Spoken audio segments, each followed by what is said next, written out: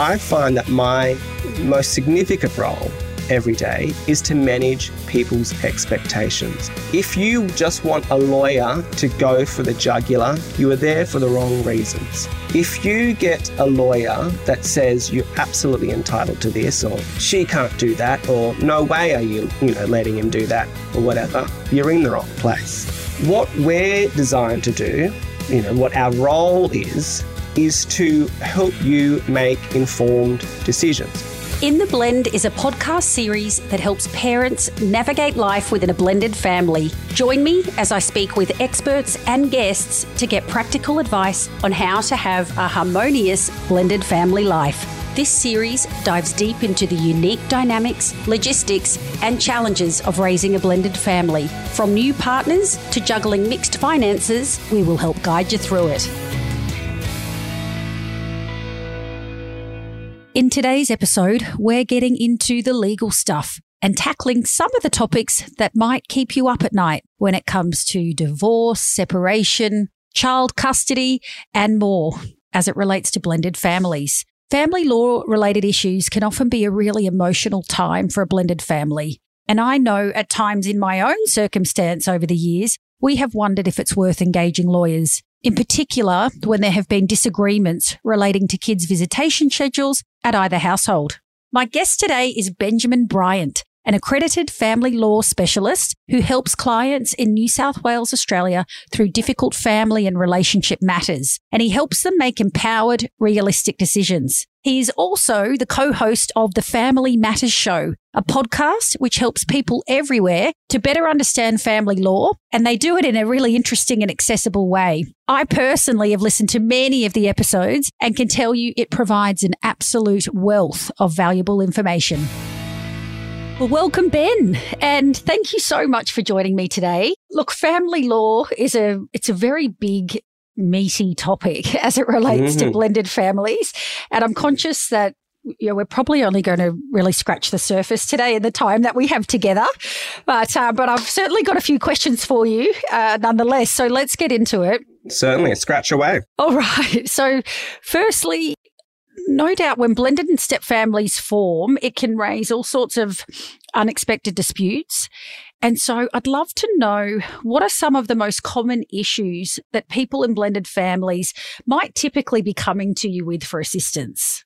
Well, interestingly enough, Laura, the type of issues that people in blended families come to lawyers or family law lawyers are pretty similar to the same issues that are affecting non-blended families in the sense of parenting disputes, property disputes, and things like wills and estate. But you're right, with blended families comes different needs and different intentions, different things need to happen. The biggest one, I think, in terms of what is on most people, at the front of most people's mind, is the parenting arrangements for children.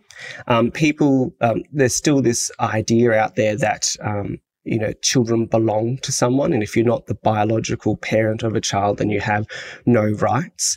What is actually true is that even biological parents do not have rights. Children have rights. Children have a right, and they're entitled under the family law legislation to have a meaningful relationship with both their parents. And I said the word parents.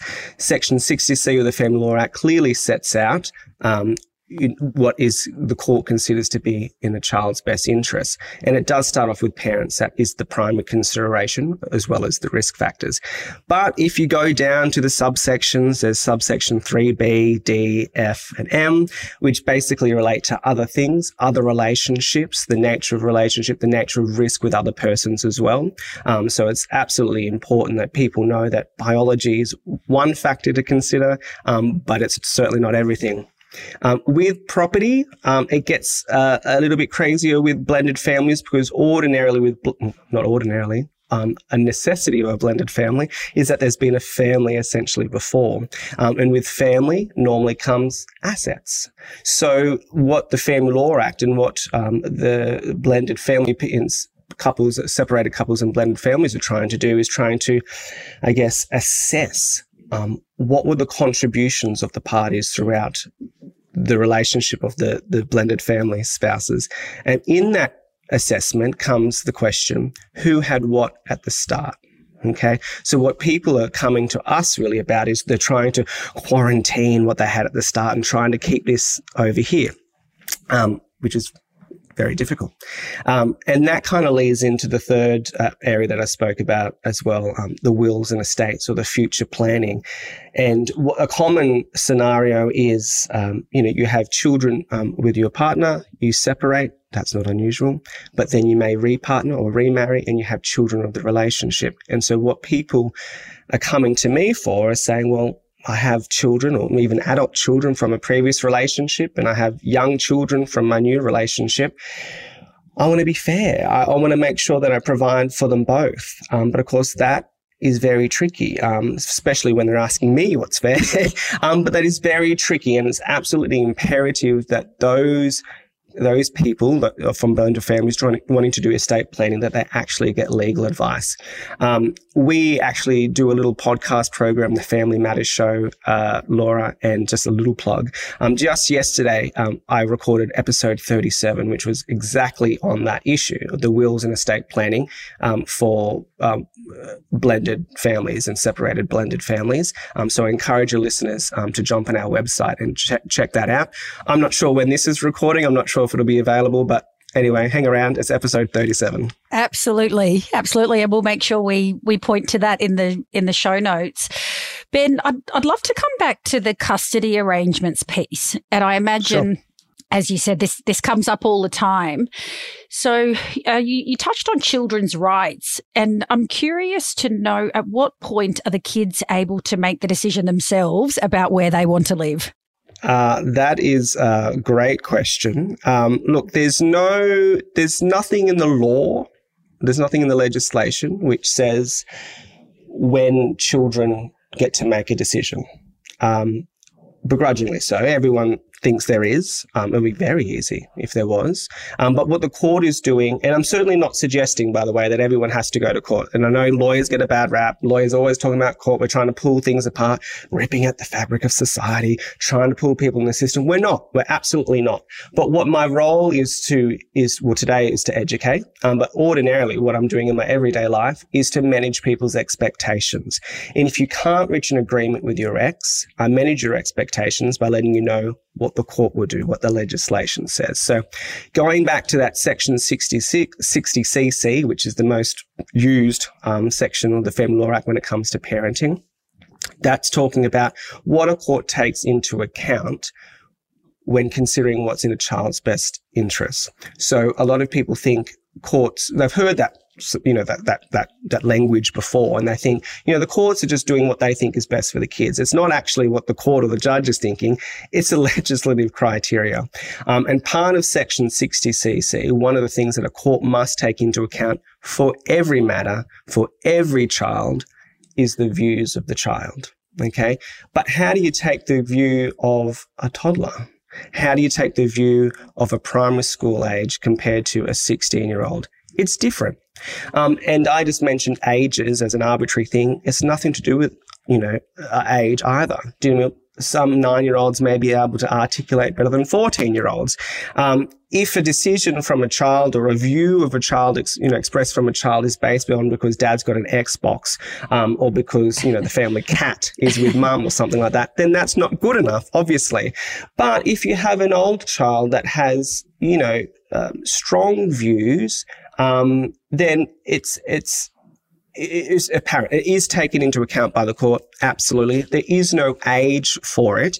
But I think as a guideline, and I mentioned the word guideline, is that once you get to high school age, the 12 to 13, your child's voice starts carrying some weight.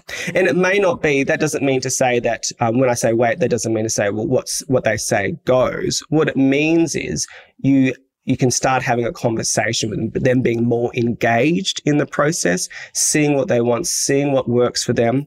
A lot of parents talk about all sorts of different parenting arrangements, but some, want 50-50 based on fairness.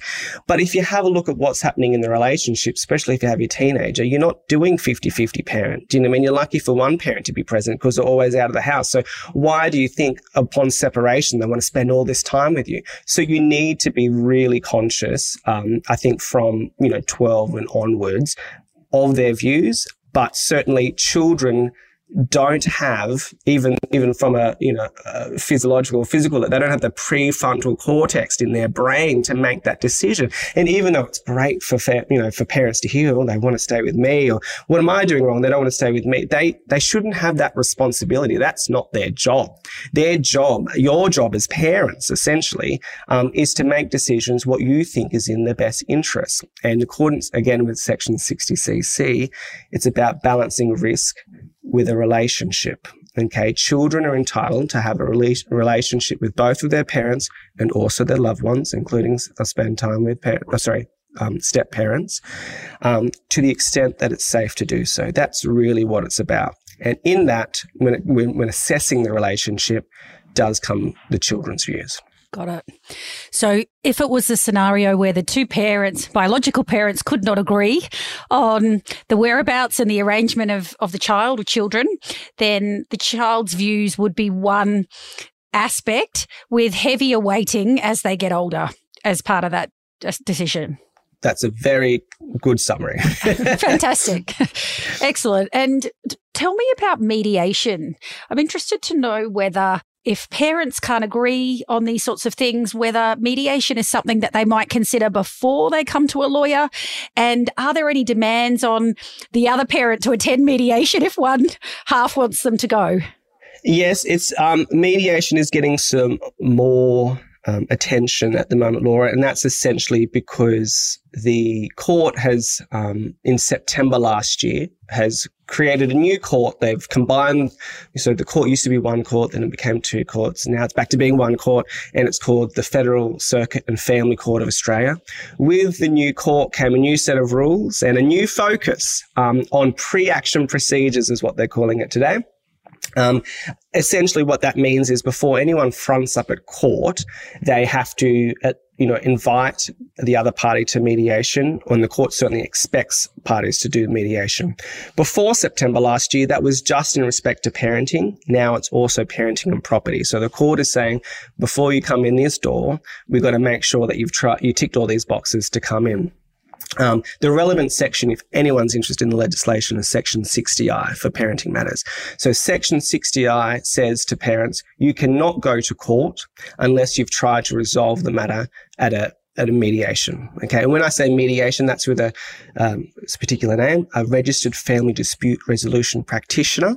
So if you're doing mediation, don't do it through a mutual friend, don't do it maybe through a church, or if you want it to be recognised at court anyway. It needs to be a registered family dispute resolution practitioner. And you can find them easily enough. You type in family dispute resolution online or registered family dispute resolution practitioner. And there's, of course, a register of people. So you make sure you know what you're doing and who you're doing it with. I must say, Laura, there are some exceptions though. So if there's allegations or a history of family violence, or there's something yucky going on like child abuse or something like that, or if your matter's super duper urgent, someone's off to Morocco or something like that, then the court does not expect you to do mediation. Yeah. But otherwise it does. The mediation, I guess what COVID has also taught us, I must say, Laura, is that you can do things online. So when I've said before the exception with family violence, there is certainly no, mediation is not just putting you in the garage and, bringing down the roller door and saying, figure it out.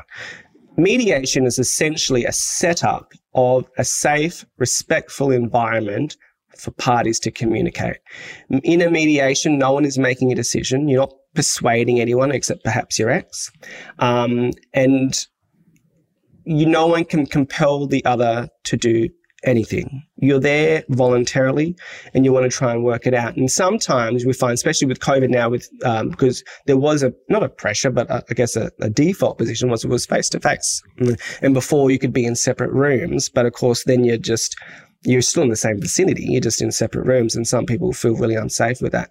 What COVID and the technology has taught us is that we can do everything by video, just exactly what we're doing now. And so there are, and quite a lot of times, even with a history of family violence, or if there's something yucky going on, there can be some merit in participating in mediation. It may be that you can't resolve everything, but you can at least discuss the school issue, or you maybe can't agree in your heart of hearts. You can't agree for the father to have time or something like that. But at least what it does is it gives you the opportunity to safely and respectfully communicate your reasons to them. And so they have a pathway. They say, all right, well, I've got to do this drug test, or I've got to see this counsellor, I've got to do this anger management course, or I've got to move to make sure that my house is appropriate for the age of our children before I get whatever. There can be a plan set up. Okay, so mediation, people should do it, first of all, when they want to, when there's a common intention. That is, we want to get together and find out the parenting arrangements for our children that we think is in their best interest. We want to get together to find out what we're going to do with the house, how we're going to split the super, what are we going to do with the poor dog, those types of things. So mediation is a really great vehicle for that. There is a bit of a focus or a stigma in respect to who is inviting who to mediation and who is refusing who to mediation or something like that. In my experience, honestly, no one's looking at that. If you get to the court, if you're coming to see a lawyer and you're going to court, you're kind of at the pointier end at that stage, but no one's looking to see, who did what at the mediation, who issued it, who invited who. It just is what it is. And a Section 60I certificate, get this, actually doesn't belong to one party. It belongs to both of the parties. So it's entirely possible, for example, dad to invite mum to mediation, and mum say no, and then dad doesn't do anything. But then 3 months later, mum says, well, I want to go to court now. She can use that certificate even though she refused. So there's no ownership in the Section 60I. All it is a record of the parties being invited, whether they participated, whether there was a result or there's not. In terms of your listeners, Laura, with blended families, mediation is not just for parents. Mediation is, as I said, in terms of trying to move the matter forward in a legal sense, is the precursor to court. And so not only parents can go to court, as we know, step-parents, grandparents, or anyone else who has a genuine concern for the care, welfare, and development of a child, I think that's Section 65C, can make an application to the court. And so what the court would expect is those parties to do mediation as well. So it's absolutely appropriate for step-parents or other people not a parent to attend a mediation as well. What the idea is discuss the issues in dispute and to see what issues we can resolve, what issues we need to work on, or perhaps even resolve it, tie it all up in a bow. And there's different outcomes to a mediation. There can be no outcome.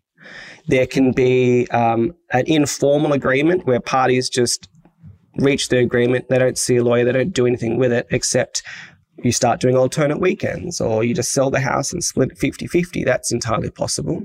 Some people with parenting matters can do parenting plans. And again, don't get confused by the word parenting. Anyone can do a parenting plan, which is it's a written agreement, but it's informal still. That's signed and dated by the parties, and that's a record of your agreement. Or you can upgrade it to consent orders, which is the same agreement, but essentially it's locked in with the court. It's sealed by the court, and the court agrees that the parenting arrangements are in the children's best interest, or that the property arrangements are just and equitable. Got it.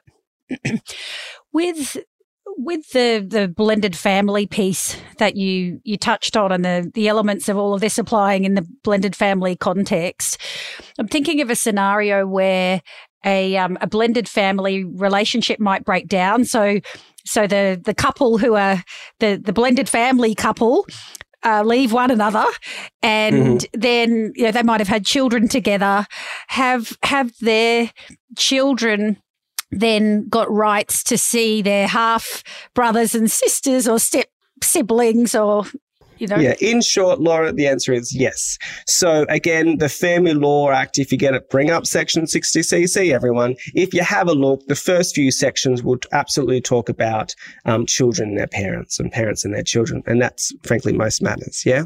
But if you keep reading down Section 60cc, it does take into a raft, and it goes to, I think they've changed it, but I think it goes to subsection M. So A to M, all the different things that a court takes into consideration when determining what's in a child's best interests. Okay. And when I talk about a child, I'm talking about a subject child. So the court doesn't, an awful word, I know, but the court doesn't have jurisdiction or the power to make orders about children not parties to the dispute. What they can do is only make orders in respect to the children that are part of the dispute. Yeah.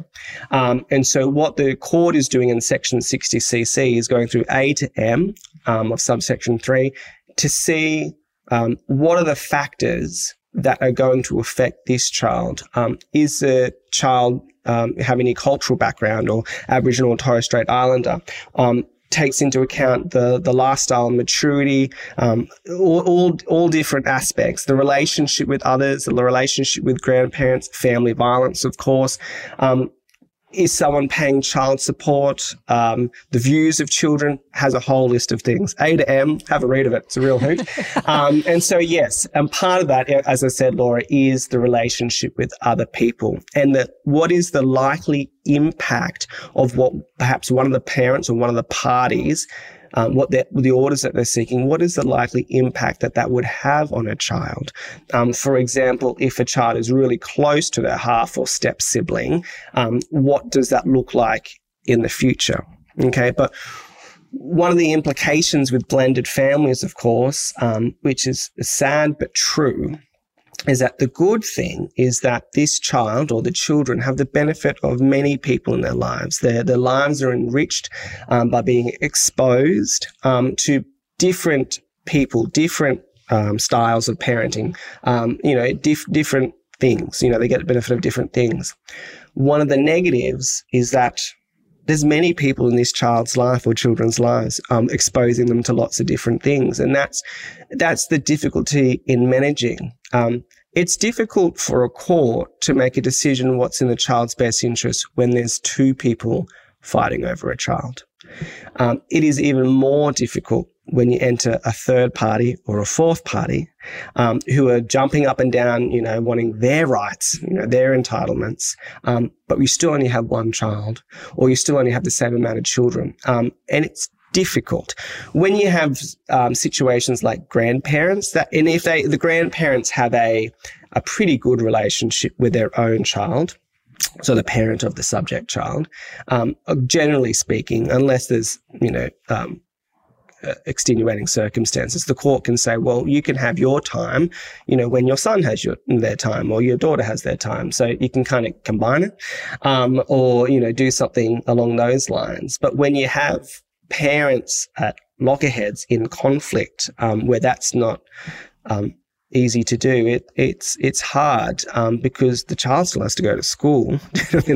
And so when you get to a teenage kid, they don't want to spend time with anyone. No. Do you know what I mean? So it's difficult, and that's one of the implications specifically for blended families. And it's not to say that you have any lesser rights or, anything like that. I'm certainly not saying that, but you have to be mindful of what is actually practicable. Okay. And the court is there to assess. And look, if you're not at court, what the parties at the mediation or at the kitchen table, whatever, need to assess is what is best for the children, not what is best for the parents or for the adults in their lives, what is best for the children. And that's difficult when you've got a lot of needs and expectations. Absolutely.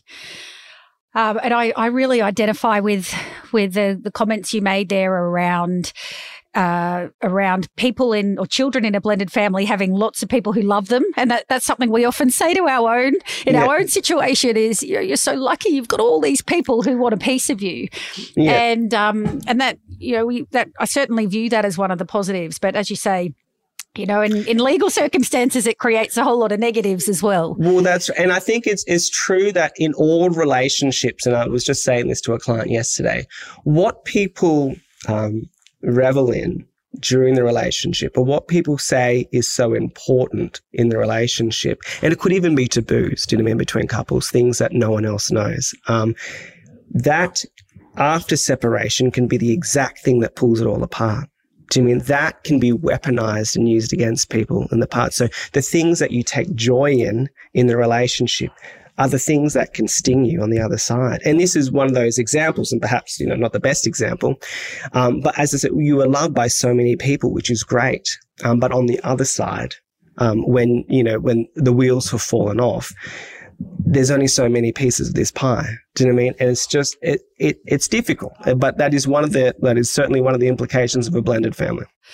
So, Ben, when should people approach you and how do they go about shopping around for a family lawyer and a blended family specialist as well? Yes, I always hate the word shopping around with lawyers. It just it cringes me. But look, I get it all the time. I think what I would say is, Laura, is family law is discretionary. It is a care jurisdiction, okay? It is not black and white. It is not transactional. We are not buying a home and paying stamp duty. It is very discretionary. And because of that, if someone is shopping around, they're shopping around because they're looking for a family law specialist. They're looking for someone that is, has a good reputation, and a good, you get a good sense from them. If you meet them or chat to them on the phone, there's a rapport. And also I think I think it's important to say, and I mentioned this before, is that I find that my most significant role every day is to manage people's expectations. If you just want a lawyer to go for the jugular, you are there for the wrong reasons. If you get a lawyer that says you're absolutely entitled to this, or she can't do that, or no way are you, letting him do that, or whatever, you're in the wrong place. You're in the wrong place. What we're designed to do, what our role is to help you make informed decisions. The lawyers do not make the decisions. The lawyers advise you. They give you the positives and the negatives. And even if you did only end up with 30% of the asset pool, or you didn't end up with 50-50 of the parenting, which is what you wanted at court or otherwise, then when a judge hands down that decision, that is not the first time you heard it. The role of a lawyer is to manage your expectations. We give you the range. I let you know what social science says, according to the age of your children, what is going to be best for them. I tell them on my own experience. I let them know the case law. I talk to them about the legislation. But ultimately, they make a decision. The same with property. I don't give financial advice. I don't know what's right for them. I don't know what the property market's going to do. I don't know if they should retain their super. But what I'm there to do is give them the alternative. So if all they want to do is retain their super, then I'm there to show them the alternatives. So that's really what the role is about. So when we're lawyer shopping, I just hope people aren't going, you ring up, how much does it cost to get a divorce? Do you know what I mean? Or, what's it going to take for me to get my kids back? Or I only want 50-50. That's pretty simple. I'm pretty amicable with them, how much is that going to cost? It doesn't work like that. And it can't. So if you're shopping around, don't shop around for costs. Check out people's websites. Check out things like Doyle's Guide for Lawyers, the Law Society, even local newspapers, see what the lawyers are doing in the community. Of course, talk to friends and family about their experiences, and look for lawyers with great podcasts, I reckon, Laura. Absolutely. Are there any alternatives to legal support? So any agencies or any other resources that you could recommend that might provide either free or low-cost support in the case where someone is not in a financial position to engage a lawyer? Certainly. And I guess I want to be clear, Laura, from the outset. I'm not going to make recommendations for alternatives. I'm going to make recommendations for additions. Okay. Because I think nothing nothing replaces legal advice. And there is a difference between legal advice and legal representation. So legal advice we can get it free. There's legal aid, there's community legal centres, there's different things available, yeah. But a lot of private practitioners also do free. And even if they say, the first appointment's $300, if they get your history of the matter. Well, this is certainly what we do. If we get the history of your matter and it's clearly just not appropriate for us to charge you the $330 or whatever we charge, that's not going to happen. So, and just because you're going to a lawyer does not mean to say you're going to court. Again, lawyers get a bad rap, and perhaps, in some circumstances, fair enough. But we're not here to drag people to court. What we're trying to do is to keep people out of court. But of course, the court is there for a reason. Do you know what I mean? If you are in a family violence situation or if there is child abuse, something, it's likely that you'll end up in court.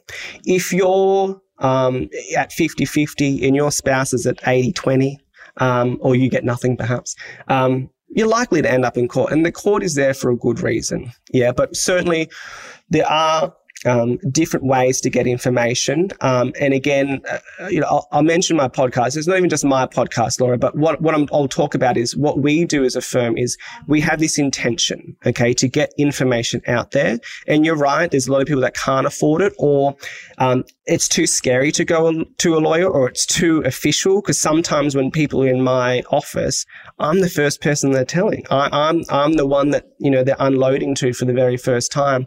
And what the idea of our website and our podcast is to get as much information out there that people can access just like they are right now, in the privacy of their own headphones, whilst they're ironing, whilst they're doing whatever they're doing, to get the information to make informed decision. There's lots of information about there. So like your podcast and my podcast, there's heaps of different websites available. I mentioned the new court before, the combining of the old court into the new court, the Federal Circuit and Family Court of Australia. It helpfully has an abbreviated court address, website, which is fcfcoa.gov.au. With its new revamp, it actually has heaps of information about separation, also in the early stages, referrals to mediations and informations about mediations. If you're one of the few that end up in the court system, heaps of information and publication and resources about what a family report is, what a child impact report is, what an independent children's lawyer is, what is the judge thinking, all these different things that are available. I'd put everyone to, I use Legal Aid New South Wales. Obviously, your podcast can, reach the world. So the relevant Legal Aid website, certainly New South Wales has excellent resources. For people starting off, wondering about separation, wondering what programs are out there for them, what mediators are available, and just commonly asked questions. Great resources are Interrelate or Family Relationship Centre. I think that's a first port of call for a lot of people. But also, unfortunately, Laura, there's people that don't have the time to peruse or browse websites, and there's matters that are more critical. And if that is the case, of course, I refer your listeners to 1-800-RESPECT hotline, the Lifeline hotline, or indeed, if it's an emergency, 000. Very good. Thank you so much for joining us. I have found that extremely valuable myself, as I'm sure our listeners will. And hopefully there's a few tips and tricks in there that will help them navigate some of the common moments with a little bit less stress and anxiety.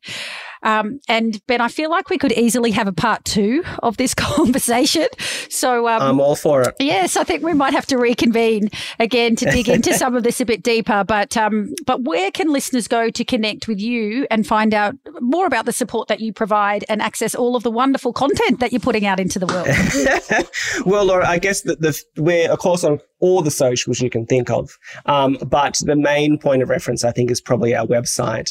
Bryant McKinnon is our firm, Bryant McKinnon Lawyers. So the website, of course, is bryantmckinnon.com.au. If you're the first time user or you haven't been to the page for a while, you don't need to do anything. You just log on and then boom, a little reminder will come up, a little note will come up about the podcast and give you a link straight there. That's probably where most of our information is held. We also have a lot of information about how to access the court, support, and the Interrelate and the Family Relationship Centre and the different hotlines that I just mentioned there. They're on our website as well. But I guess a lot of information is put through our podcast, and again going with your intention, Laura, is just to get information out there, and for me to try and take away the stigma that the lawyers are the bad guys. I mean, we're not. We have the information. It's here. When we're trying to make it freely available for listeners to listen in anonymously and in their own time, and we've tried to put our mind to what people will get most, where the information is. So if you go into court, we have one about that. If you're, as I said, wills in estate for blended families, we just wrapped that up yesterday. Want to know what a judge is thinking? We've actually interviewed 2 retired judges. Do you have a property settlement and there's a business valuation? We've just interviewed a forensic accountant. Coming up next time, you want to know about substance abuse in family law and what does it mean if you have pot or cocaine or ice in your system? We're going to find out with Professor Ogden. So there's all different. What is an ICL? We've done information with ICL. What role does legal aid play? We've had legal aid on here. We've had the Relationships Australia New South Wales CEO speak about if we're separating, should I stay or should I go? So that's just a few. There's heaps of information. So bryantmckinnon.com.au, Laura. Amazing. Thank you so much, Ben. Absolutely love what you're doing. And once again, thank you so much for your time today. Absolute pleasure. See you for part 2. See you then. Thanks for listening to the In the Blend podcast. The show notes for this episode are available at intheblend.com.au. And if you like what you heard, be sure to subscribe and please rate and review in your podcasting app. You can also follow me on Facebook, Instagram, and LinkedIn.